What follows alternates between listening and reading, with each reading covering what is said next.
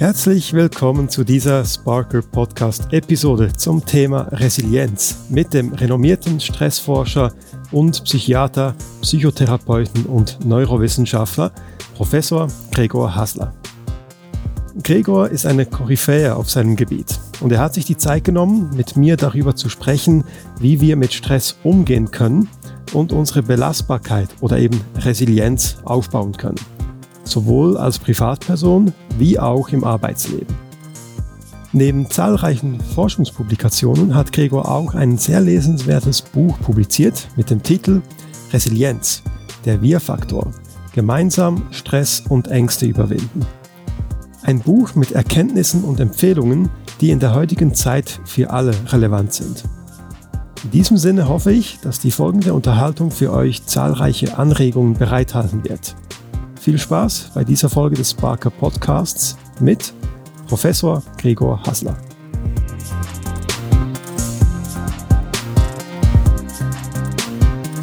Lieber Gregor, ich freue mich sehr, dass wir hier dieses Gespräch führen können zum Thema Resilienz. Wir kennen uns jetzt ja schon ein paar Jahre, arbeiten an einem Projekt gemeinsam und du bist anerkannter und international bekannter Forscher, wenn es um Stress geht, Resilienz. Und eigentlich es gäbe kaum einen besseren Zeitpunkt, um über dieses Thema zu sprechen als jetzt. Wir zeichnen das auf in Zeiten der Corona-Krise, wo natürlich sehr viele mit Unsicherheit, mit Stress zu kämpfen haben und wo Resilienz extrem wertvoll ist. Aber auch darüber hinaus natürlich ist Resilienz ein äußerst wertvolles Thema und da möchten wir heute zusammen drüber reden, und zwar zum einen, wie wir als Privatperson, quasi als Einzelperson Resilienz aufbauen können, weshalb es wichtig ist, ganz generell, aber dann auch versuchen, ein paar quasi Lehren oder Transfers zu machen in das Arbeitsleben, inwiefern Resilienz auch da einen wertvollen Beitrag leisten kann. Und eben, danke vielmals, dass du dir dafür die Zeit nimmst. Sehr gerne. Also Christian, vielen Dank für die Einladung und dir die Gelegenheit, über dieses Thema zu sprechen, in, wie du sagst, einer passenden Zeit. Danke vielmals, Gregor. Ich möchte vielleicht als erstes einfach mal mit einer quasi einfachen Frage beginnen, und zwar eben Resilienz ist so ein Wort, das seit Jahren überall ein bisschen auftaucht. Könntest du uns vielleicht in 2-3 Sätzen einmal kurz umschreiben, was mit Resilienz gemeint ist? Und dann werden wir natürlich noch in die Details gehen. Ja, der Begriff kommt aus der Materialwissenschaft, also dass ein Material resilient ist. Das heißt, es kommt ein Druck auf das Material und das Material hält das aus, also kann wie ausweichen und weicht und schwingt wieder zurück. Das ist eine Art der Resilienz, das heißt psychologisch, dass ein Stress ist. Stress heißt ja irgendetwas, was Negatives, das einem widerfährt und das prallt an uns ab. Das ist aber nur eine Form, und die andere Form der Resilienz ist jetzt anders als beim Material oder verglichen mit dem Material, dass diese böse, schlechte Kraft hat eine Wirkung. Es kommt zu Schäden oder Reaktionen im Material, jetzt im Vergleich, und wir haben Möglichkeit, dies sehr schnell wieder zu reparieren. Also Stressreaktion ist hier, aber wir können sie steuern. Ich glaube, das sind so die zwei großen wichtigen Definitionen, die dann natürlich häufig vermischt werden, aber das ist so wichtig. Mhm. Finde ich auch schon eine hilfreiche Metapher, dass der Vergleich mit dem Material in gewissen Bereichen funktioniert sie sicher ganz gut, an anderen werden wir jetzt dann eben bestimmt im Gespräch noch herausfinden, wo Resilienz auch sich beim Menschen unterscheidet von einem Material, nehme ich jetzt einmal an. Genau, das muss sagen, ein drittes ist noch die Vorbeugung, die ist auch extrem wichtig, dass es gar nicht zu diesem Zusammenstoß kommt. Nicht, das geht auch noch darüber hinaus, dass man sein Leben so steuert, dass man Resilienz in diesem materiellen Sinn gar nicht benötigt. Das ist so eine wichtige dritte Art von Resilienz. Super. Und über all diese Bereiche wollen wir jetzt noch dann mehr sprechen. Aber bevor wir so richtig eintauchen, kannst du uns vielleicht auch erklären, weshalb Resilienz gerade in unseren Zeiten so bedeutsam ist? Weil es ist ein bisschen, könnte schon fast paradox sein, dass ja, glaube ich, das subjektive Stressempfinden quasi, das sieht man in der Forschung, quasi jährlich ansteigt, obwohl wir zumindest eben in der Schweiz, Deutschland und so weiter keine Kriege mehr haben, von Wohlstand geprägt sind und so weiter.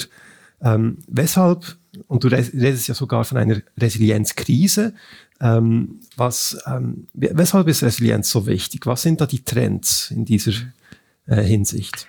Genau, mal historisch muss man sehen, dass diese Begriffe, die Forschung vor allem an Soldaten durchgeführt wurde. Also für die amerikanische Armee ist natürlich wichtig, dass ihre Soldaten resilient sind und da ganz konkret im Kriegsgeschehen und da kann man das messen, was da gewisse Länder sind weniger. Man kann schauen, welche Soldaten bevor man sie in den Krieg schickt. Und so ist echt die Forschung entstanden. Bei uns ist das wie so übertragen, weil du hast ja recht, bei uns ist eben der Stressor, nennen wir das, also das, was einem widerfährt, weniger klar. Alle fühlen sich gestresst, aber niemand oder kann so genau sagen, warum. Das sieht man auch bei Umfragen. Da wird ja so angegeben, man hat zu wenig Freizeit oder die Chefs machen unklare Anweisungen. So 2 Beispiele, die häufig kommen. Das ist der Grund. Und das kann man sehr gut zeigen, dass das nicht so stimmen kann, weil die Arbeitszeiten in Deutschland haben sich ja seit dem Zweiten Weltkrieg halbiert. Und auch die Anweisungen von Chefs, also das sagen mir die Betriebswirtschaftler, die nehmen doch in der Klarheit zu und nicht ab. Oder soziale Diskriminierung, er wird häufig erwähnt, aber man muss schon sehen, vor 50 Jahren in der Schweiz hatten ja Frauen gar kein, oder 100 Jahren kein Stimmrecht. Sexuelle Minderheiten wurden kriminalisiert und dann pathologisiert. Auch hier kann man zeigen, dass das nicht so ist. Also bei unserer Art Resilienzkrise ist tatsächlich die Frage, was ist eigentlich der Stress? Sicher ist so, dass immer mehr Leute sich gestresst fühlen, vor allem am Arbeitsplatz. Aber es ist dann in dieser Art von Resilienzforschung eigentlich herauszufinden, was ist genau der Stress. Okay, und genau da wollen wir jetzt hineintauchen. Auch du hast das Wort Stressoren genannt. Welche solche Stressoren, würdest du sagen, fallen bei uns eben in der quasi wohlhabenden westlichen Welt am meisten ins Gewicht? Ist das etwas, was man auch oft hört, ist etwas wie Statusangst oder das stete Vergleichen, sei es in der realen Welt oder virtuellen Welt? Was kannst du dazu sagen? Ja, wichtig mal zu sehen ist, was wir wissen, dieser Anstieg ist linear. Also seit den 30 Jahren haben wir Daten, ist er linear. Also jedes Jahr etwa gleich viel. Es ist also nicht irgendein Ereignis oder irgendetwas, ein Krieg oder so, der das wirklich erklärt. Es ist sogar erstaunlich, dass alle Wirtschaftskrisen und so sich da gar nicht so abbilden. Ich sage nur, das ist anders beim Suizid, wo wir diese Zusammenhänge sehr, sehr klar sehen. Also wir müssen sehen, es müssen Prozesse sein, die auch sich so langsam verändern. Und da eines, wenn sich das so langsam verändert und es ist auch alle Menschen betreffen, also ja nicht bestimmte Personen, sondern bei allen nimmt dieser Stress zu im Durchschnitt, müssen wir sagen, der beste Kandidat sind irgendwelche soziokulturellen Veränderungen. Weil die verändern sich meistens so langsam und die betreffen auch jeden nicht. Oder solche genetische Veränderungen sind in dieser Zeit ausgeschlossen, zum Beispiel überhaupt so individuelle Veränderungen, die immer wieder angenommen werden, die sind viel schwieriger zu belegen. Oder es ist ja mehr eine gesamte, das ist eine Epidemie oder eine Pandemie, nicht? Das Wort kennen wir jetzt, des Stresses. Und genau eins ist also, es muss sich irgendetwas im kulturellen, sozialen Umfeld geändert haben. Und da kann man schon sagen, da gibt es natürlich auch ganz große Studien dazu, unser soziales Gefüge hat sich geändert. Einfach ein Beispiel die Großfamilie, man hat den großen Zusammengehalt und das hat man immer weniger. Institutionen übernehmen immer mehr diese Aufgaben. Also die Beziehungen untereinander werden real unwichtiger. Ich bin nicht mehr auf meinen Nachbarn wirklich angewiesen, ist nett, wenn man gut auskommt und sonst nicht, aber es ist nicht mehr diese Verbindlichkeit. Das sieht man natürlich auch zum Beispiel in Amerika bei den Gewerkschaften, da hat man sich getroffen, da war ein ganz persönlicher Zusammenhalt. Jetzt haben die ganz abgenommen an Bedeutung, aber auch es ist immer mehr virtuell. Also man hat irgendwo in Washington noch einen Gesamtsitz und da wird das organisiert, aber es ist nicht, dass man sich da trifft, diesen Zusammenhalt wirklich spürt. Das ist ja eines der Punkte, die ich so herausgearbeitet habe, dass bei den Stress wahrscheinlich Beziehungen wichtig sind, die wir eben spüren, also eben ganz direkte Beziehungen wie der Nachbar. Das passiert auf vielen Studien, eben die zeigen, dass auch für die Resilienz ganz nahe Leute, und da meine ich geografisch nah, nicht psychologisch nah, ganz bedeutend sind. Das andere ist natürlich, dass man auch sieht mit dieser Virtualisierung, also Social Media, vor allem bei Frauen, die das ja sehr viel solche Kontakte haben, dass das die Resilienz da eher abnimmt. Wahrscheinlich nicht wegen sozialen Medien, sondern weil dadurch eben reale Beziehungen verdrängt werden. Das sind einfach so Beispiele, dass man sagen kann, oder auch zum Beispiel, das sieht man jetzt bei dieser Kontaktsperre, sind ja auch solche Beziehungen mit dem, sagen wir, Mensch im Geschäft, den ich immer wieder treffe, mit dem Friseur und all diesen Personen. Nicht, wie das genau geht, wissen wir nicht, aber die scheinen doch wichtig zu sein. Denn wenn es mir sehr schlecht geht, könnte ich doch diesen Leuten das sagen und die könnten mir real helfen. Das ist so eine Rechnung, die das Hirn macht. Und jetzt gibt es immer wenig diese Leute, die wechseln immer mehr. Auch umziehen ist natürlich da eine sehr schwierige Sache, nicht? Also nicht, dass ein Flüchtling an der Resilienz gewinnt, wenn er da nach Deutschland zieht. Aber es ist ja mehr das Umziehen dauernd, dass die Amerikaner ziehen ja alle paar Jahre um und verlieren ja dann wieder alle diese engen Personen. Und das sieht man doch, dass dieses laufende Umziehen ein wichtiger Faktor ist in der Abnahme der Resilienz oder der Zunahme dieser Stressfaktoren. Also das wäre zum Beispiel so ein sozialer Faktor. Das andere, was wir schon gesagt, mit dem Status, das ist ja eine andere, längere Geschichte.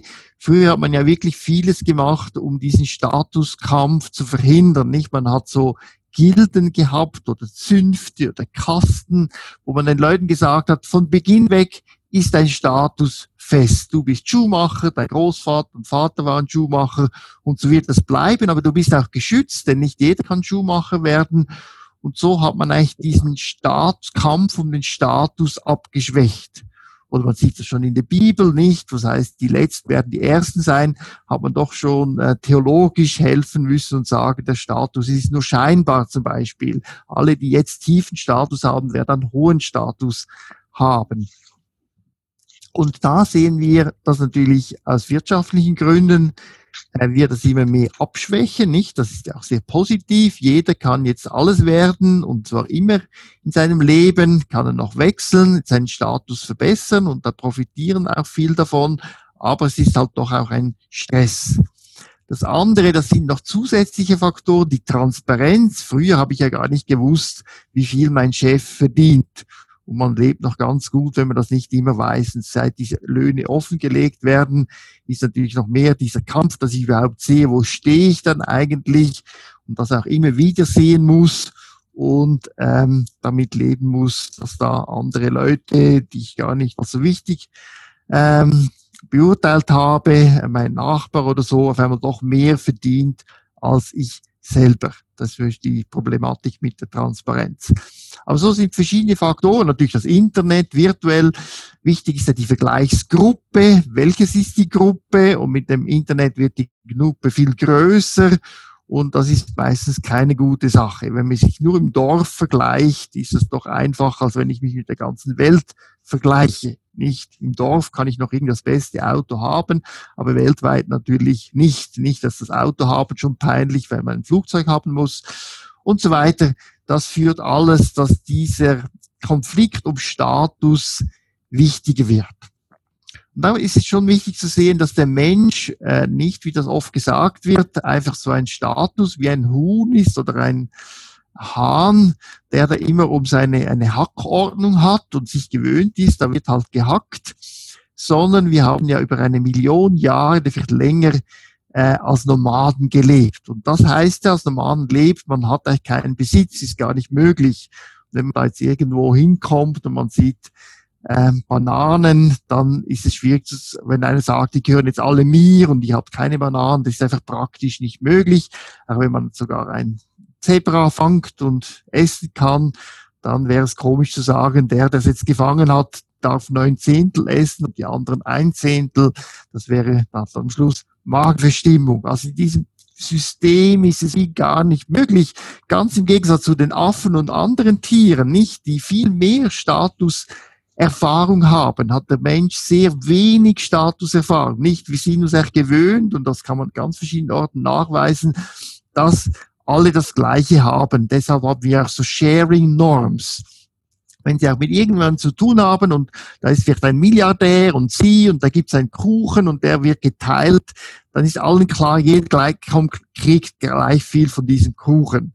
Nicht, aber das ist ganz klar so, aber in einem abstrakteren Sinn gibt es dann enorme Unterschiede oder mehr im finanziellen Sinn. Aber da sieht man, wie sich das reibt. Unsere Sharing-Norms ist ja schon, jeder kriegt das Gleiche und dann im Leben, wo es enorme Unterschiede gibt.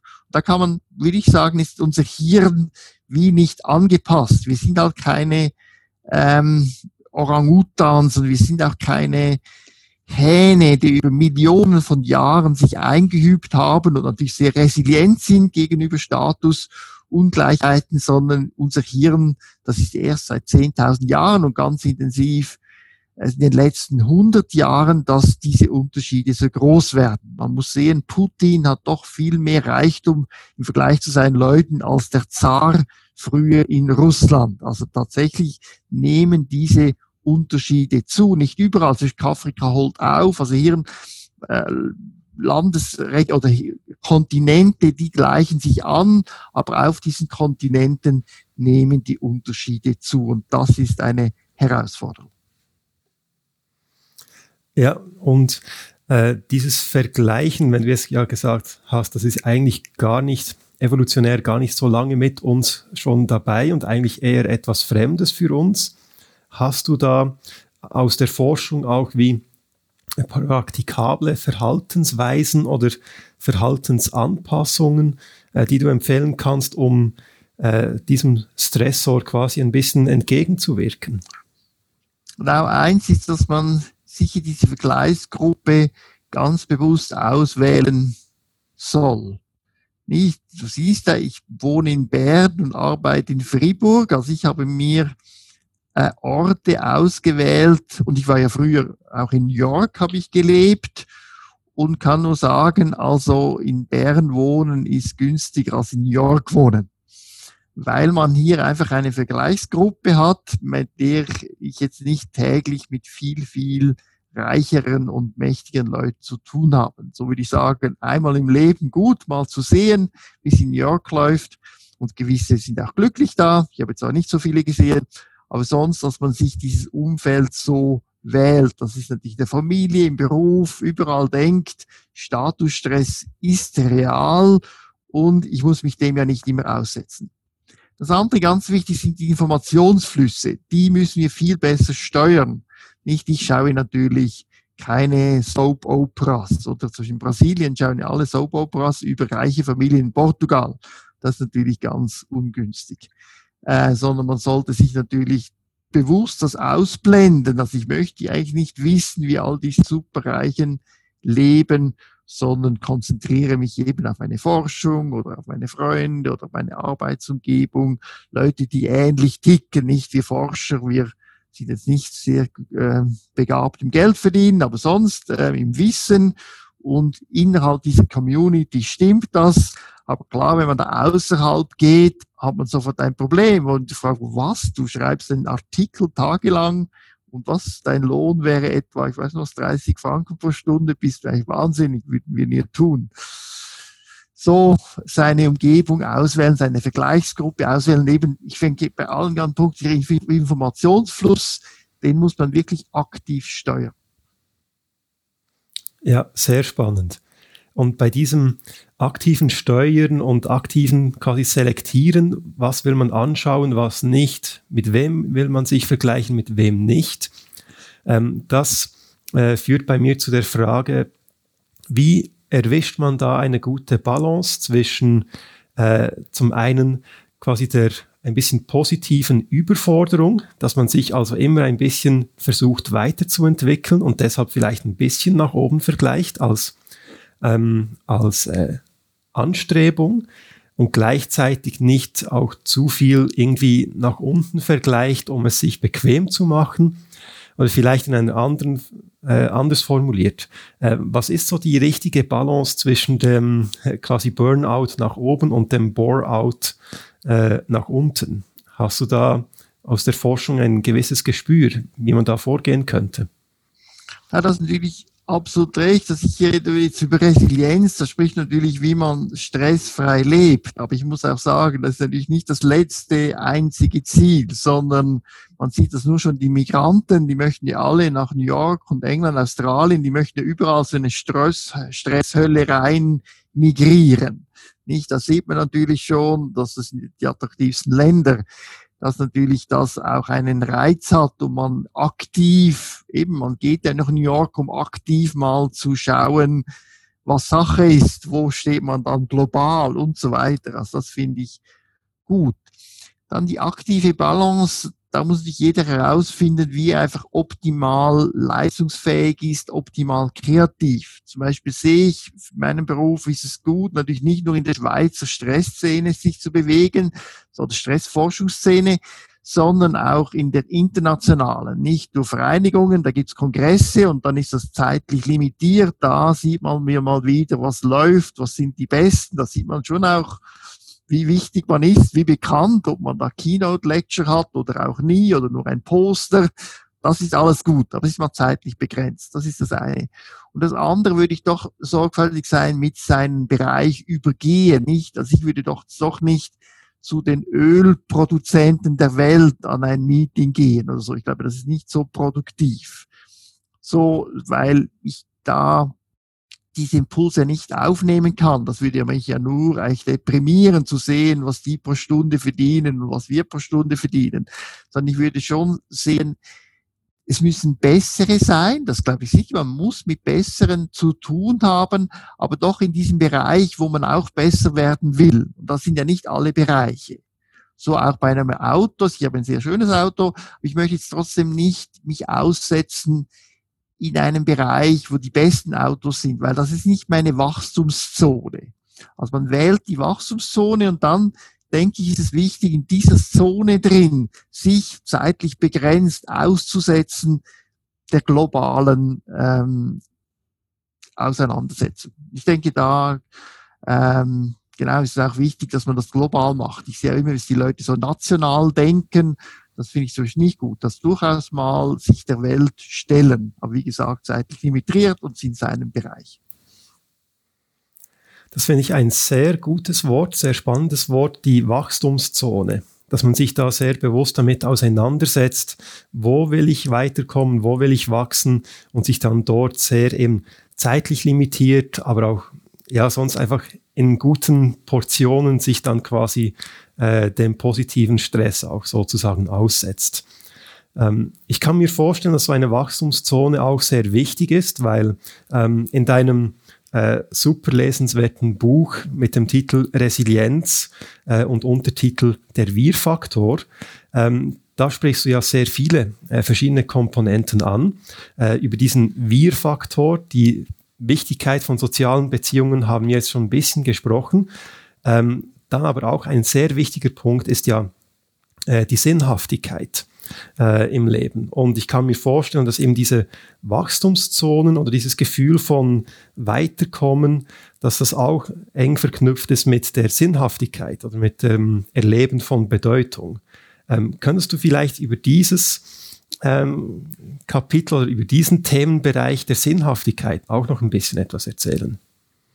Genau, ich denke, das ist ein anderer Bereich, wo wir jetzt mehr Stress haben als Leute in anderen Jahrhunderten. Ansonsten haben wir in vielen Bereichen eben viel weniger Stress, aber da haben wir mehr. Ich finde nur ein wirklich eindrückliches Buch, das ich zitiere, ist der Radetzky-Marsch von Josef Roth. Der beschreibt so das Leben in der österreichischen Armee, als die Welt, sage ich noch, stimmte. Also als man wirklich glaubte, der Kaiser ist von Gott gesendet und man ist als Österreicher, hat man das Privileg oder die Aufgabe, die Welt zu regieren oder ja.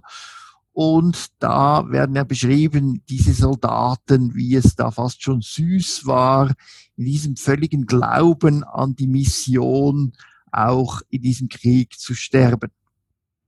Und klar, diese Sicherheit ist uns deutlich abhanden gekommen, nicht? Wir glauben ganz vieles nicht mehr. Wir glauben nicht mehr, dass dieser Chef oder Kaiser oder Präsident wirklich von Gott gegeben ist, sondern wir sehen viel mehr, wie der seinen eigenen Nutzen maximiert. Wir glauben aber auch nicht mehr an die Mission, diese ganze Welt zu beherrschen. Da sind jetzt zu viel negative Dinge passiert oder man sieht auch, dass man das einfach nicht kann. Und da sind diese Sinnstifter für eine ganze Gruppe, die sind uns etwas abhanden gekommen.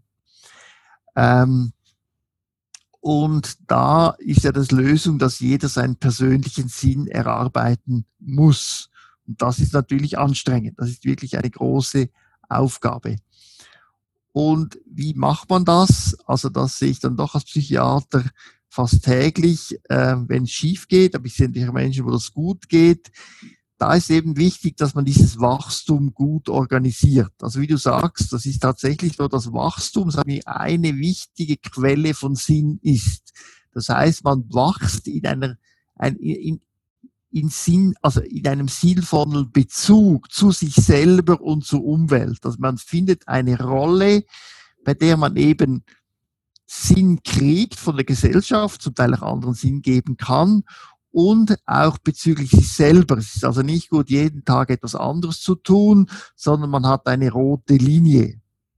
Da sieht man natürlich, dass gewisse Leute das einfacher fällt, zum Beispiel, weil sie viel früh merken, das ist meine super Begabung und alle finden mich das super und dann kann ich in dem weitergehen.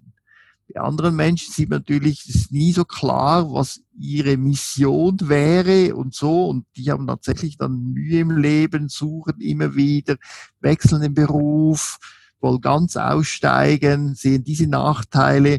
Und so gibt es dann so ein Patchwork, das dann auch am Ende des Lebens schwierig ist zu sagen, was war jetzt eigentlich der Sinn dieses Lebens.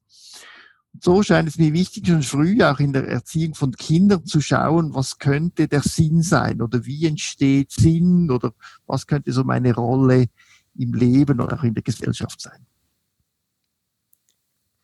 Hast du da gerade auch praktikable Tipps sozusagen? Du hast jetzt erwähnt, es ist eine gute Idee auch schon bei Kindern beispielsweise zu schauen, entdeckt man da einen Sinn oder vielleicht eine Berufung oder solche Dinge? Hast du da aus deiner langjährigen Erfahrung eben so gewisse Erfahrungswerte, wie man auf dieser Suche quasi erfolgreich sein kann, sei es als Erwachsener oder auch als Eltern für Kinder? Also ich kann eins sagen, also gibt es diesen Peter Thiel, der ja auch ein bisschen verschrien ist, aber der ist ja so Superunternehmen in den USA, also Milliardär, und der hat so ein gutes Buch geschrieben über Monopole, oder? Und er sagt die verrückte These, die ja ganz gegen unsere politische Meinung ist, man kann eigentlich nur erfolgreich sein durch ein Monopol. Nur muss man natürlich wissen, was ein Monopol ist, und nicht ein aufgezwungenes Monopol, sondern wenn man irgendetwas kann, und das kann man jetzt sagen, ich sage mal, 1000-fach besser wie die anderen, dann lohnt es sich, das zu tun, nicht? Weil das stiftet dann wirklich Sinn, weil man macht etwas, was die anderen nicht können. Ich sage das nur im Idealfall. Ist ein Monopol finden, das muss jetzt nicht 1000-mal, aber ich denke schon gut zu wissen, man muss es wirklich deutlich besser können. Dann, wenn man das hat, ist es natürlich einfach. Sonst, ich denke, werden die Kinder immer mehr auch gefragt, was machst du gern oder wo sind die Initiative? Man lässt ja die Kinder in den Schulen auch mehr Projekte selber durchführen und so, dass die Kinder mit der Zeit so merken, das könnte etwas sein. was ich nicht nur gut bin, aber das spielt schon eine Rolle, sondern was ich auch sehr gerne mache, nicht? Es gibt natürlich wie die andere, oder so in unserem Hirnbelohnungssystem gibt es ja wie so zwei, sagen wir, Abschnitte. Eins ist Bedeutung, eben, ich bin bedeutsam und das kann sein, ich mache das gar nicht so gern. Ich kenne viele Unternehmer, aber ich weiß einfach, das kann ich sehr gut. Und das andere ist der Pleasure, also die Freude. Und ich eine sagen kann, ich weiß, Coiffeur leben, oder Friseur sagt man auf Deutsch, ist kein großes Geld und nichts, aber das braucht es immer. Aber das mache das einfach wahnsinnig gern. So, das wären so zwei Dimensionen, auf denen man schauen kann, meistens in einem Mix dieser Dimensionen, wie man Kinder fördern kann. Schauen, was macht Spaß und was kann zu Bedeutsamkeit führen. Ja, sehr spannend. Wenn ich das richtig verstehe, bei all diesen Dingen, die ich hier ein bisschen heraushöre, sind solche Komponenten, die die Resilienz stärken können. Das ist nicht unbedingt etwas, dass man einfach damit geboren wurde oder quasi geprägt wurde, sondern da gibt es durchaus auch die Möglichkeit, sich eben aktiv damit auseinanderzusetzen, aktiv die Resilienz aufzubauen. Ist das so eine korrekte Aussage oder eine zulässige Aussage, dass man beim Thema Resilienz sehr vieles selber bewirken kann und eben mit gewissen Tipps wie Beziehungspflege oder wahrscheinlich auch genügend Bewegung und solche Dinge, dass man da wirklich selber aktiv einen Beitrag leisten kann? Ja, also zum Körperlichen kommen wir noch, aber jetzt mal bei diesem Bedeutung, beim Sozialen ist es so, dass ich tatsächlich denke, man kann da einen großen Beitrag leisten. Man muss nicht immer sehen, der Zufall ist auch sehr wichtig. Das sagt jeder, der eine Karriere macht. Ich meine, man hat zufällig diese Person getroffen, man hat zufällig entdeckt, dass man das eigentlich gut kann. Ich kann es nur mein eigenes Beispiel mit diesen Büchern, die jetzt doch recht einen Erfolg haben. Ich habe nie gedacht, dass ich das könnte oder so, sondern irgendjemand hat mich da gedrängt, dies zu tun und dann ist das gut rausgekommen. Also ist schon der Zufall, ist auch sehr wichtig.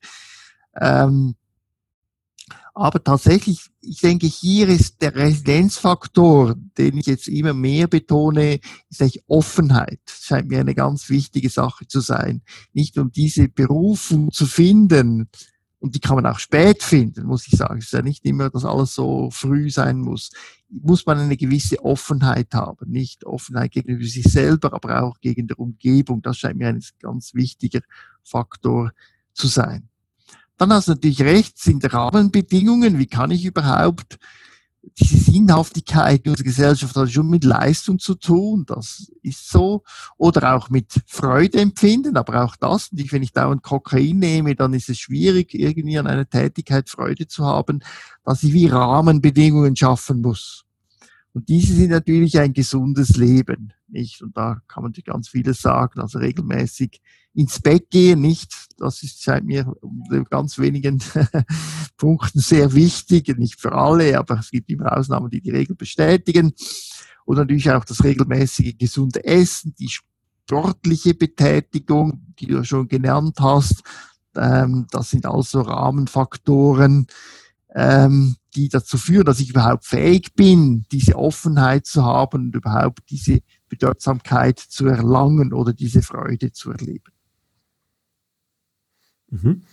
Jetzt haben wir ja viele verschiedene Dinge genannt, eben die soziale Integration beispielsweise, die Sinnhaftigkeit, jetzt kurz über Bewegung, Sport und so weiter gesprochen. Du hast den Schlaf erwähnt. Gibt es bei all diesen Faktoren quasi eine Art, in Anführungszeichen, Hierarchie? Also gibt es solche Faktoren, die einen sehr ausschlaggebenden Effekt haben, oder gibt es solche, die komplett überschätzt werden oder unterschätzt werden? Kannst du uns da etwas dazu sagen?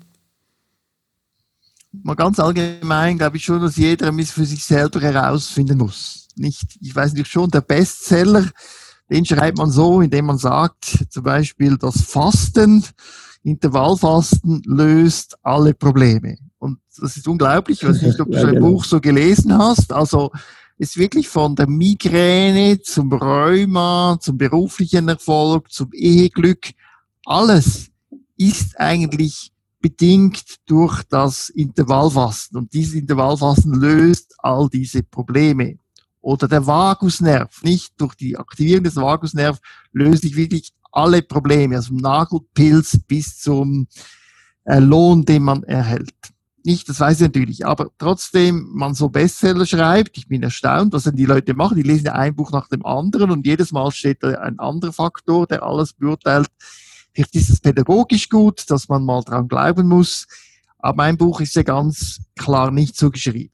Nicht. In der Medizin, was wir gesehen haben, wir ja nicht eine Medizin für alles, sondern wir haben Hunderte oder Tausende von Medikamenten, Hunderte, Tausende von Verhaltensänderungen, die wir vorschlagen, schön separiert für jede Krankheit und immer mehr, das ist eine Personalisierung für jede Person. Also so ist eigentlich die wissenschaftliche Lage. Das ist eine Herausforderung, ein Buch zu schreiben, dass das dann nicht einfach so eine Sammelsurium von Tipps wird. Aber ich sage nur, aber die echte, ich sage immer, die Struktur der Fakten ist so, dass es nicht eine Regel gibt. Und das andere ist ganz wichtig, dass man selber das für sich herausfinden muss. Also man hat diese Ideen und dann muss man experimentieren, was klappt besser und was weniger. Wenn ich natürlich Resilienzbücher lese, und ich musste die ja dann lesen, um ein Buch zu schreiben, habe ich schon gesehen, das ist ein ganz starker Psychologismus.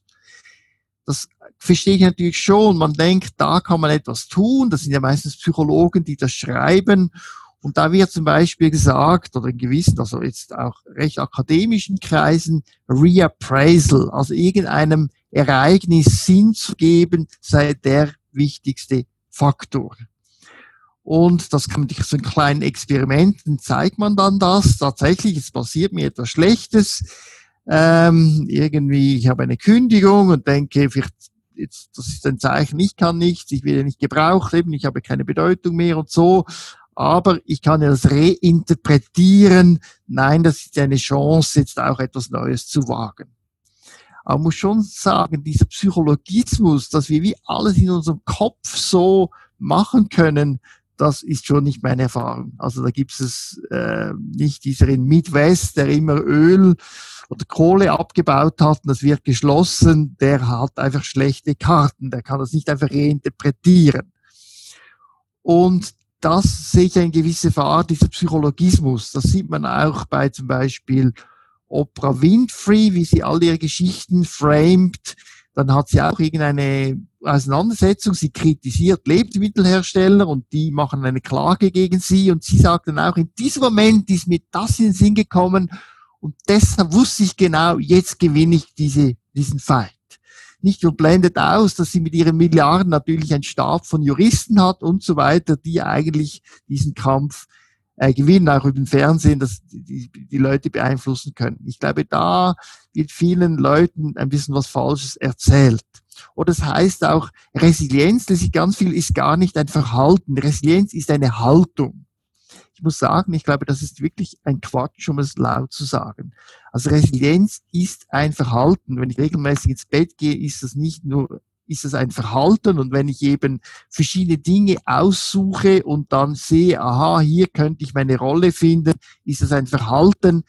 Es ist nicht eine Haltung. Also da sehe ich viele Probleme, auch mit diesem Selbst, das alles mit dem Selbst zu tun hat. Also da gibt es schon interessante Konzepte, aber da wird schon, denke ich, übertrieben. Also man kann psychologisch gewisse Dinge ändern, aber man muss auch sehen, eben soziokulturelle Faktoren sind wichtig und wichtig ist auch die Interaktion mit der Umgebung. Also ich kann nicht alles allein in mir resilient werden. Ein bisschen, aber das ist beschränkt. Ja, ich glaube, das ist ein sehr wichtiger Punkt, den du ansprichst. Man kann nicht einfach alles selber auf Biegen und Brechen hinkriegen. Ich glaube, ich könnte mir vorstellen, das kann man vielleicht so formulieren, dass ein gesundes Maß an Selbstverantwortung ist wichtig und auch dieses Wort, die Selbstwirksamkeit, ist ja, glaube ich, etwas, das ein sehr ein positives Erlebnis ist. Aber gleichzeitig, wenn man das zu sehr übertreibt, hat man ja dann eben auch das Gefühl, an allem schuld zu sein. Und dann ist der Zufall quasi nicht mehr in der Gleichung mit enthalten. Und solche Schuldgefühle können ja dann auch eine Abwärtsspirale auslösen. Also ich kann mir vorstellen, dass hier einmal mehr quasi die richtige Balance oder das richtige Maß zwischen Verantwortung selber übernehmen, selber Wirkung erzeugen wollen, aber auch zugestehen, dass es soziale Faktoren gibt, Zufälle, die man nicht einfach direkt kontrollieren kann. Genau, bei der Selbstverantwortung ist ein sehr gutes Beispiel, wie du sagst. Also das wissen wir auch in der psychodynamischen Psychologie sehr gut. Leute, die sich für alles verantwortlich fühlen, die haben schlechte Karten.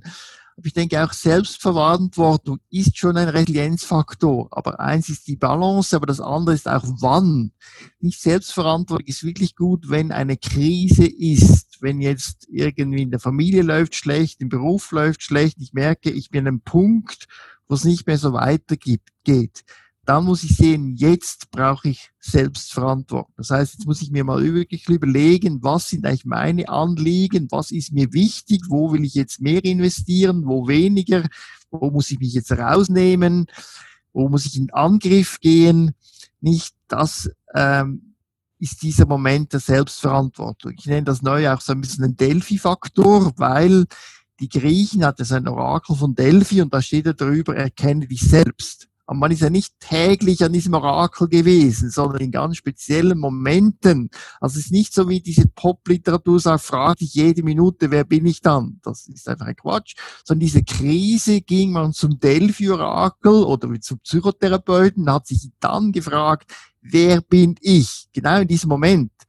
Und dann hat man sich neu alles einjustiert, das sein Leben verändert oder auch nicht. Und er hat dann sich wieder natürlich von dieser Selbstverantwortung verabschiedet. Das kann man nicht dauern, ist auch anstrengend. Und hat sich diesen Zufällen und Interaktionen und all dem in diesem Fluss, wo man eben nicht so selbstverantwortlich ist, überlassen. Genau. Das war wie ein Ereignis, ein spezielles Ereignis. Die Selbstwirksamkeit ist vielleicht noch auch sehr spannend. Dies vielleicht schon täglich spielt die mit. Einfach wo ich was tue, bewirke ich meistens etwas und das ist sehr befriedigend. Also das ist schon ein Grundsatz, tue etwas, wo du bewirken kannst. Nun, wir können das ja nicht frei steuern.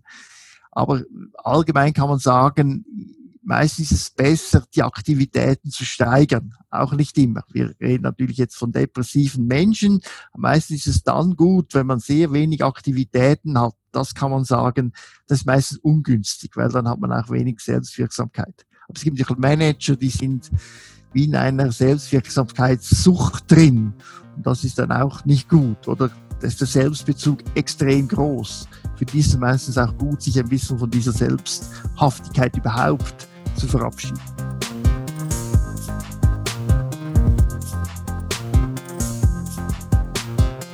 Ich hoffe, das Gespräch hat Ihnen bis dahin schon einige interessante Einblicke geboten. Wenn Ihnen solche Gedankengänge gefallen, warum nicht mit Sparker zusammenarbeiten?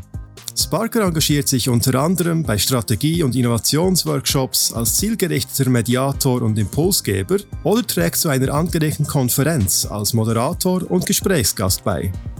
Wenn Sie mehr erfahren möchten, besuchen Sie www.sparker.ch/Moderation. Den Link finden Sie im Text zu dieser Episode. Und nun zurück zum spannenden Gespräch. Ich wünsche weiterhin gute Unterhaltung mit dem Sparker Podcast.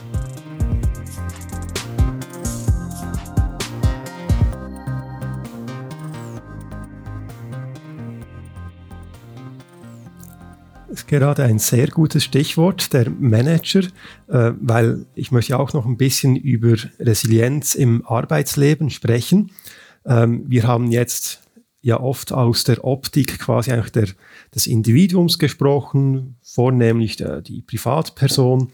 Und jetzt aber meine Frage, inwiefern sind all diese Komponenten oder dieser Werkzeugkasten sozusagen, womit man experimentieren kann, sei es eben Beziehungen, Sinnhaftigkeit und all diese Dinge, die wir jetzt besprochen haben, inwiefern ist das übertragbar auch quasi vom Privatleben auf das Arbeitsleben? Das klingt für mich ja, als wären das wie sozusagen universelle Faktoren, egal ob ich jetzt als Privatperson unterwegs bin oder als Arbeitnehmer, Teamleiter, Manager.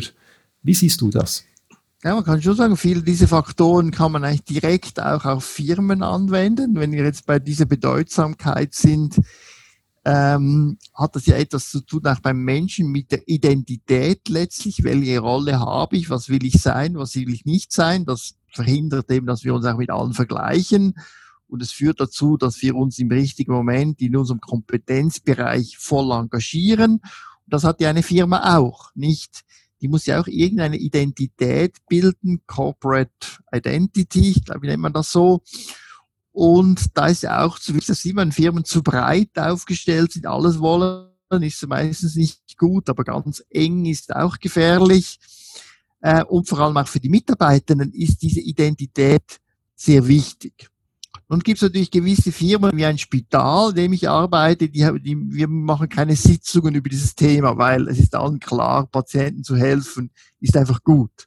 Also wir haben zum Beispiel dieses Problem nicht, was ist dann der Sinn der ganzen Sache? Also manchmal haben wir den Sinn gewisser Maßnahmen oder und so weiter, aber das ist sinnhaft. Und da hat es auch sehr viele Leute, die sind intrinsisch so motiviert. Aber ich habe natürlich auch andere, zum Beispiel Firmen, beraten, die verkaufen jetzt vor allem Alkohol und Süßigkeiten und die haben ein echtes Problem, denn einfach nur Alkohol und Süßigkeit verkaufen spendet noch keinen Sinn. Aber da sieht man zum Beispiel, eine solche Firma hat jetzt einfach Angestellte aus der ganzen Welt, also sie schafft das, Leute aus der ganzen Welt zusammenzubringen und die produktiv zu machen. Und wir haben das so erarbeitet, dass nun das die Identität ist. Die haben natürlich schon längere Tradition mit dem gehabt. Und das hat sehr gut funktioniert. So, da muss man erfinderisch sein. Manchmal ganz einfach, weil das Produkt gibt das schon. Ein Rotes Kreuz habe ich auch schon mitgearbeitet. Die haben auch kein Problem. Ist völlig klar, dass das gut ist, was sie tun. Aber andere müssen so etwas Kreatives sein. Weil ich denke, es ist schon wichtig, die Leute arbeiten, wollen eben sinnhaft, was Sinnhaftes tun. Nicht auch eine Bank macht vielleicht schlechte Sachen, aber die machen viel gute Sachen und die Leute wollen doch bei etwas Gutem teilhaben, die wollen stolz sein auf ihre Arbeit. Das andere ist natürlich ganz wichtig, nun die sozialen Faktoren. Nicht? Das ist natürlich interessant, weil die Firma ja das viel mehr steuern kann, als wir als Einzelne. Und das sieht man auch sehr gut, dass es ganz erstaunliche Daten gibt, dass so ein Gruppenchef, also die Führungspersonen absolut entscheidend sind. Also in gewissen Betrieben, die ich auch so betreut habe, überall, der Gruppenchef hat so und so viele Krankheitsausfälle, das ist ein Maß von Resilienz, also ein objektives Maß, aber ein sehr gutes.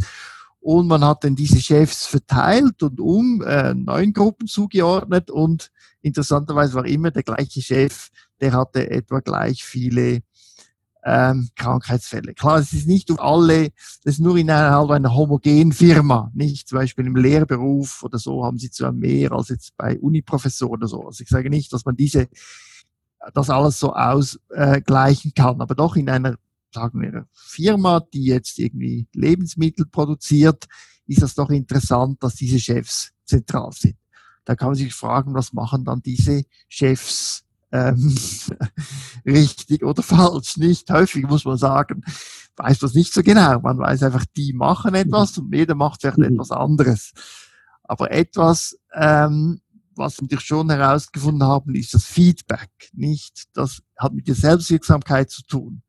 Nicht? Die Wirksamkeit ist ja nicht immer ersichtlich. Also ich tue etwas und manchmal ist ja die Arbeit so abstrakt, dass ich das nicht sehen kann. Was ist dann mein Beitrag? Gerade in einer großen Bank, nicht? Die haben jetzt Milliarden Gewinne, aber es ist dem Einzelnen nicht klar, wer dazu beigetragen hat. Und da sind eben die Feedbacks wichtig, dass der Chef einzeln sagt, natürlich differenziert, erstmal Feedbacks gibt und denen dann eben beginnt mit dem Guten und dann mit dem Schlechten und so, das wird sehr geschätzt. Und das ist etwas, wie man zum Beispiel die Selbstwirksamkeit verstärken kann. Nicht Selbstwirksamkeit heißt ja nicht immer nur gut wirken, das heißt auch sehen, wo man schlecht wirkt. Das ist so ein Punkt. Ein anderes ist natürlich auch diese Sinnhaftigkeit, also Menschen wollen wachsen, haben wir ja schon, Wachstum ist bei uns ein wichtiger Resilienzfaktor und auch Angestellte wollen wachsen. Und da denke ich, ist das MAG wahrscheinlich, dieses Mitarbeitergespräch sehr zentral. Denn da setzt man die Ziele mal über das nächste Jahr. Man spricht auch über die Karriere, über Aussichten, Perspektiven. Und ich denke, dieses Gespräch sollte wirklich genutzt werden. Das sollte gut vorbereitet sein. Das sollte auch lange dauern, also nicht zu kurz, um eben da auszuloten, wo geht's durch, wo könnte es durchgehen, was sind die Optionen, und so eben dieses Wachstum fördert und letztlich auch diese Sinnhaftigkeit. Ja, Mitarbeitergespräch und Feedback-Kultur sind zwei, finde ich, sehr gute Beispiele, wo man viel bewirken kann. Beim Mitarbeitergespräch wäre dann wahrscheinlich so eine Erweiterung oder Anpassung, dass man nicht nur über die Leistung spricht, die erbracht wurde und hat man jetzt genügt oder nicht, sondern eben mindestens so viel Aufmerksamkeit darauf verwendet und wie will man sich jetzt weiterentwickeln. Vielleicht eben, dass in diesem Gespräch, in diesem Rahmen dann eben diese Wachstumszonen so zum Beispiel besprochen werden, definiert werden, vielleicht auch Wachstumsziele gesetzt werden und nicht nur Leistungsziele. Hast du da vielleicht noch ein paar konkrete weitere Ideen, wie so ein Mitarbeitergespräch konkret angereichert werden könnte? Du hast gesagt, es soll gut vorbereitet sein, auch lange genug dauern. Gibt es noch weitere Dinge? Ja, ich meine, ich denke, eine Gefahr, wenn man das jetzt zu sehr so psychologisiert, dann wird es aussehen wie der Arbeitsort ist einfach ein Sinnstifter. Und das ist ja nicht so. Ich denke, mir ist die Realität wichtig, dass man sieht, die Firmen hat, also ich finde wichtig, dass die Firma eigentlich Ziele setzt oder Bedeutung schafft, Identität vor dem MAG. Also der MAG sollte so strukturiert sein, dass das danach kommt. Ich sage nur, vielen Firmen sehe ich, dass es gerade umgekehrt ist. Und dann würde ich schon anfangen, das ist echt das Ziel und der Sinn dieser Firma, dass mal klar ist. Hier geht es jetzt nicht einfach um dich, Mitarbeiter, dass du dich so verwirklichen kannst. Und das ist der Rahmen und wo sehe ich dich, also was tust du jetzt, wo sehe ich deine Bedeutung in diesem Ganzen? Und dann kann man daraus auch leiten, die Firma will ja in diese Richtung gehen, was könnte das für dich bedeuten? In welche Richtung willst dann du gehen? Oder wie siehst du dich in der Firma oder kannst dich auch nicht mehr in dieser Firma sehen? Also, dass man doch das absteckt, also von übergeordneten Zielen und persönlichen Zielen und das so in Verbindung bringt. Das ist so eine, finde ich, gute Methodik. Sehr gut. Und am Anfang oder vorher im Gespräch hast du ja auch gesagt, einer der vermuteten Stressfaktoren sind auch die quasi irgendwie unklaren Anweisungen der Vorgesetzten, dass hier Stress entstehen kann. Und vorhin haben wir jetzt kurz über Feedback-Kultur gesprochen und wenn wir da jetzt einen Überbegriff nehmen, die Kommunikationskultur, inwiefern kann man bei der Kommunikationskultur allgemein ansetzen, um die Resilienz zu stärken in Unternehmen oder eben um solche Stressoren zu reduzieren. Natürlich nicht im Sinne von, es muss einfach eine Wohlfühloase sein, der Arbeitsplatz, aber es geht ja darum, dass wir alle sehr gut arbeiten können, wenn wir eben auch resilient sind, in guter Verfassung sind. Was kann man da vielleicht bei der Kommunikation insgesamt ins Auge fassen? Ja, ich kann da nur ein Beispiel machen. Zum Beispiel in seiner wissenschaftlichen Karriere ist es wichtig, da gibt es ja unten sehr viele, die das wollen und oben gibt es dann wenig Positionen. Und dann ist wichtig, dass man irgendeinen Punkt hat und einen Plan, den Leuten wirklich, sagen wir, den reinen Wein einzuschenken. Nicht, wo man sagt, wo man das auch klar macht, so geht das und das müsstest du leisten, um überhaupt je so eine Position zu kommen. Du müsst ja bereit sein, einen Ort zu wechseln und so weiter. Und sonst, glaube ich, ist für dich ganz wichtig, dich sonst zu orientieren. Weil da sehe ich, viele Leute werden nicht so informiert und die enden dann in sehr intelligente Menschen in katastrophalen Situationen. Das ist ja in Betrieben auch so, dass man durch den Leuten halt auch die nicht so warm hält oder so, sondern denen auch klar sagt, wie man das sieht und auch klar Impulse gibt zu Neuorientierung oder einfach sagt, das braucht's weniger oder so, dass man hier Klarheit schafft. Also ich glaube, allgemein im Kleinen ist die Klarheit wahrscheinlich besser geworden, aber so im Übergeordneten wird es häufig so ein bisschen wischiwaschi und das ist für die Mitarbeiter nicht gut, weil sie wissen dann auch, sie merken ja das irgendwie und wissen jetzt nicht, wo sie eigentlich stehen und sie fragen es sich, tragen sich nicht zu fragen und so bleibt das eigentlich im Offenen. Die andere bei der Kommunikation sehe ich natürlich, wenn Resilienzprobleme auftreten. Und da ist das MAG auch ein guter Moment, aber auch sonst natürlich. Bei ganz vielen Firmen weiß wie jeder, nur der Betroffene nicht, dass man irgendwie ein ungutes Gefühl hat, dass diese Person überfordert ist oder unterfordert. Übrigens Unterforderung ist der häufigste Grund für Burnout, also Überforderung in meiner Erfahrung. Also zu langweilig oder so. Und da ist es wichtig, Kommunikation, wie der gute Leiter, habe ich gemerkt, der kann das ansprechen. Nicht ganz konkret, der weiß und sagt, er hat schon eine viel Erfahrung, das hilft auch und sagt, ja, wir hatten schon einen Arbeiter, das ist wie du, der ist nicht mehr zur Kaffeepause gekommen und so und zu spät und das haben wir alles schon erlebt. Und am Schluss haben wir einfach gemerkt, dass der eigentlich wie unterfordert ist und eigentlich dann auch immer depressiver wurden. Und dann muss man immer eine positive Geschichte, aber das ging gut, wir haben das erkannt, er ging eine Therapie und am Schluss hat er das und das gemacht. Weil die meisten enden ja, diese Depressionsgeschichten, also Resilienzkrisen enden ja positiv. Wenn man solche Geschichten erzählt und auch eben das so anspricht, das betrifft uns alle, ich habe das vielleicht auch schon erlebt, dann findet man einen Einstieg ins Gespräch. Und da sieht man halt, oder? Das heißt schon mehr, man muss ein bisschen ein Vokabular haben, man muss Erfahrung haben, man muss auch wissen, was man dann tut, oder? Nicht gerade jeder in die psychiatrische Klinik schicken, was ich häufig sehe, gerade ins Timeout oder so Firmen wieder sofort weg, sondern was sind dann die Optionen und das irgendwie managen können. Sonst sagen mir die Chefs natürlich, ich will das nicht ansprechen, weil ich kann es ja nicht managen. Sie haben vielleicht recht, aber muss ich das ein bisschen erarbeiten. Und da, denke ich, sind wir Schulungen von Führungskräften, habe ich gesehen, die genau auf dieser Praxislevel sind. Oder sonst sehe ich immer diese Slides mit diesen allgemeinen Faktoren und diesen Ideen, Belastung macht Stress und Dinge, die ich alle ein bisschen in Frage stelle. Das meine ich alles nicht. Auch nicht so wissenschaftlich, sondern dieser Pragmatismus, so wie in der klinischen Medizin wir das machen, wo wir ganz viel diese praktischen Skills üben. So sollten auch Führungskräfte ausgebildet werden. Sehr spannend. Und du hast jetzt eben angesprochen, dass es immer mal wieder nötig ist, dass man nicht um den heißen Brei herum spricht, dass man halt schwere Gespräche führt, klar kommuniziert. Und in deinem Beruf, in deiner langjährigen Karriere hast du sehr viel Erfahrung, würde ich meinen, mit genau solchen Gesprächen. Gibt es gewisse Dinge, die du den Leuten quasi als erste Inspiration quasi mit auf den Weg geben kannst, wie man sich, sei es zum Beispiel auf schwere Gespräche vorbereitet oder wie man sich auf eine klare Kommunikation vorbereitet? Oder wie machst das du persönlich beispielsweise? Ja, also eins war für mich wichtig, so inoffizielle und offizielle Kommunikation. Ich glaube, ganz wichtig, diesen Psychobereich muss man sehen, psychische Probleme sind stigmatisiert.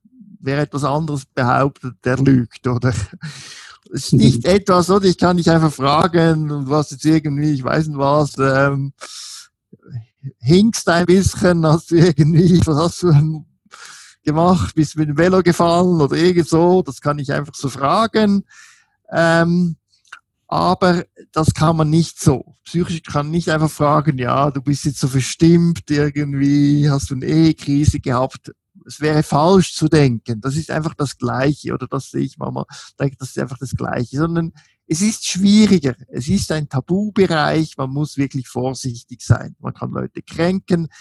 Das ist einfach stigmatisiert, nicht? Auch einer, der Tabletten nimmt, der jeden Tag Insulin spritzt, da kommt ja niemand und sagt, hör mal mit diesem Insulin auf, da wirst du nur noch kränker, aber das haben Menschen mit psychischen Krankheiten nicht. Da gibt es ganz viele, die sagen, die Schlafmittel sind des Teufels, Antidepressiv sind des Teufels und so weiter. Also die haben einfach eine andere Herausforderung und die müssen das verheimlichen. Es ist auch wichtig, dass das vielleicht nicht jeder weiß. Es gibt also gute Gründe, weshalb man diese Diskussionen vermeidet, sag ich mal. Und dann muss man unterscheiden zwischen inoffiziellen und offiziellen Gesprächen. Wenn ich natürlich offiziell sage, ich möchte mit Ihnen sprechen über Ihre Psyche, dann ist es hochoffiziell, oder? Da muss man natürlich gute Gründe haben. Bevor man das tut, sollte man die inoffiziellen, dass man mal bei der Kaffeepause fragt, wie geht's dir dann auch so psychisch, kann man ja mal fragen, oder irgendwie, kannst du bei diesem Stress noch schlafen? Finde ich auch immer eine gute Frage. So Dinge fragen, eben der Schlaf ist noch recht gut, das können wir jetzt immer mehr offen darüber reden, dass man so im inoffiziellen Gespräch solche Dinge, also nicht mehr so oberflächlich wie geht's, sondern ein bisschen nachfragt. Und dann denke ich, die anderen offiziellen Gespräche wie das MAG sind ein sehr guter Moment, der nicht so stigmatisierend ist, weil ich muss ja das MAG führen. Und da kann ich dann auch, wenn ich am besten standardisiert, bei jedem kann ich einen Teil Psyche haben. Wo ich habe, also bei uns, wissen Sie auch, die Firma legt ja viel Wert auf Gesundheit. Wie geht es jetzt mit diesem Mensa, den neuen Menüplan? Gut, gefällt Ihnen auch? Ja, okay. Und da können wir auch die Psyche nehmen. Sie wissen auch, die Psyche, kann man durchaus sagen, ein schwieriges Thema, das weiß ich. Aber uns geht es ja auch sehr darum, dass die Leute, die glücklich bei uns sind, so, dass die gut schlafen und so weiter. Und da kann man sich auch ein bisschen den Leuten, die nicht sagen, helfen und sagen, also vorher hat mir gerade gesagt, dass er sich irgendwie so immer bei diesen Sitzungen so gedrückt fühlt, so, das interessiert mich. So, dass man die Offenheit zeigt, dass man sagt, man hat keine Angst davor, dass es ja auch nicht so schlimm ist, so, dass man diesen Rahmen setzt. Und klar, wenn dann alles schief geht, dann muss man natürlich irgendwann sagen, jetzt sprechen wir mal über diese psychische Problematik ganz spezifisch. Aber das hat viele Nachteile auch, das zu tun. Sodass man diese schrittweises Vorgehen eigentlich einhält und sich eine Sprache gewinnt im Alltag, ohne zu stigmatisieren, über solche Dinge zu sprechen. Weil das verändert die Kultur, oder die Leute können auch untereinander oder auch werden offen gegenüber Ihnen als Führungsperson, gegenüber der Führungsperson so zu reden.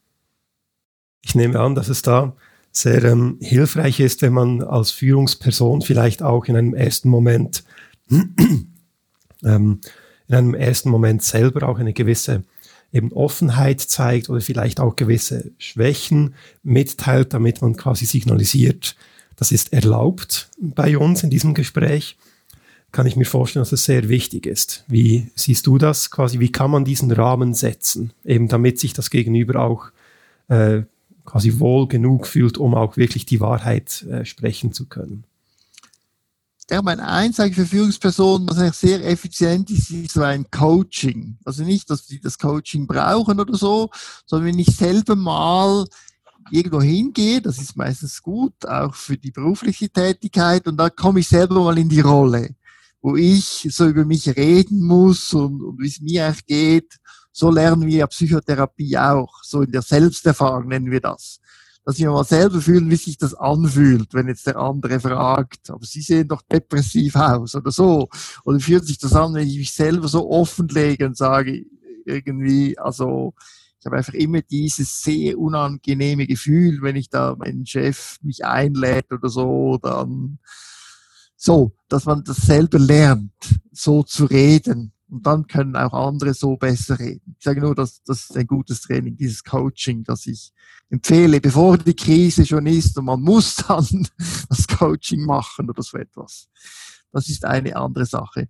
Und das andere ist natürlich persönlich verschieden. Es sind ja gut Firmenanlässe, oder? Es ist ja nicht nur das Reden, sondern dass man irgendeinen Rahmen schafft, dass die Gruppe das Gefühl hat, wir sind zwar nicht gerade eine Familie, also man muss immer ganz klar machen, ich finde, diese Verwischungen sind gar nicht gut. Also wir sind Firma, wir arbeiten, es geht um Leistung, aber wir sind auch ein Team, das sich trifft, das auch mal was anderes tut, das auch mal über etwas anderes reden kann, das sich auch interessiert. Ich glaube, das Interesse ist ganz zentral. Nicht der Chef, der sich einfach für die Psyche nicht interessiert, ist einfach nicht so ein guter Chef, sondern ein echtes Interesse haben. Wie geht's dann diesen Leuten oder so?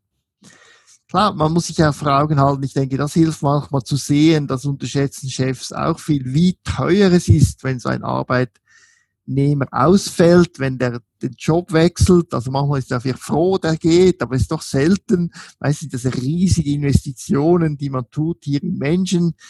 Und Und von dem her, dass, wenn man jetzt mehr so wirtschaftlich denkt, dass man auch sieht, es lohnt sich wirklich, in diesen Bereich zu investieren. Häufig geht es ja schon darum, will ich das überhaupt? Ist das ein Thema?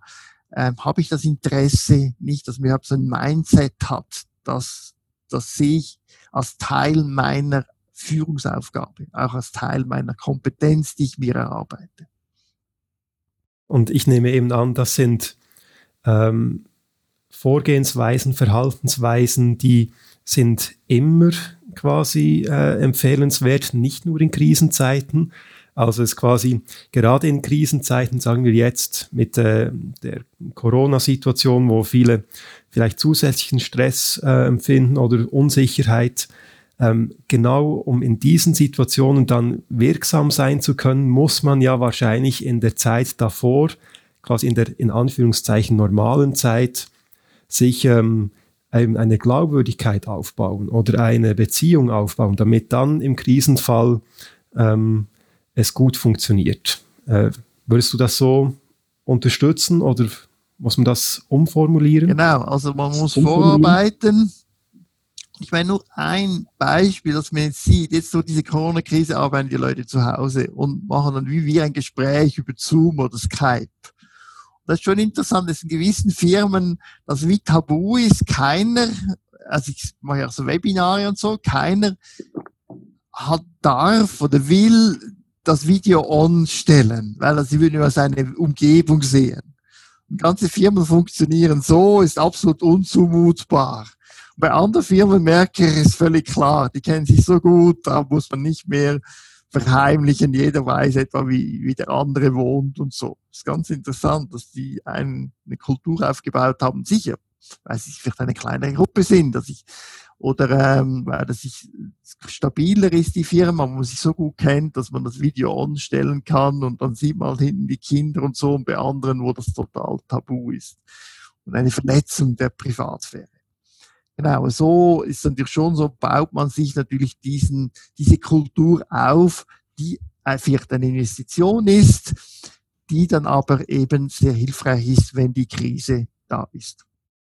Jetzt werden wir gerade schon eben von der aktuellen Krise sprechen. Also es ist ja nicht nur Corona, sondern die Krisen generell. Gibt es ja das schöne Sprichwort, quasi die Krise als Chance nutzen und solche Dinge. Geht auch wieder in das positive Denken hinein. Gibt es gewisse Dinge, wo du findest, ja, da können wir tatsächlich in der aktuellen Lage, in dieser Unsicherheit heraus quasi, im Moment haben wir einen Bruch der Norm oder der regelmäßigen Strukturen und Abläufe, wie wir sie alle kennen. Und solche Brüche lösen ja auch Freiräume aus, wo man irgendwie etwas Spannendes damit anstellen kann, neue Dinge ausprobieren kann. Siehst du in der aktuellen Chance eben auch Opportunitäten, um etwas zu verbessern oder Neues auszuprobieren?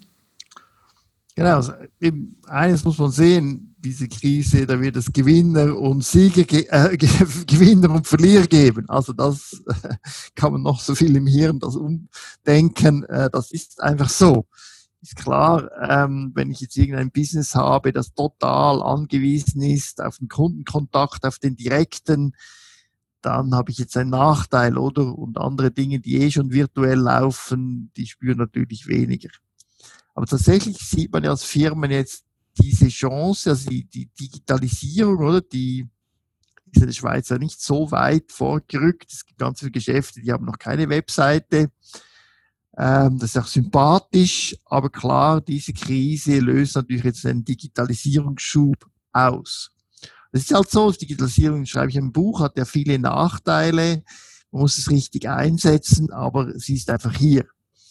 Und ich denke, da gibt es jetzt irgendwelche Goldschmiede, so habe ich gehört, die da jetzt ihre Produkte aufs Netz stellen, haben sie noch nie gemacht, und die werden vielleicht jetzt auch einen Aufschwung kriegen. Ob das dann alles am Schluss für alle besser ist, weiß ich nicht, aber im Einzelnen gibt es nichts anderes, als nun mit dem Fluss zu gehen und diese Chancen zu nützen, denke ich.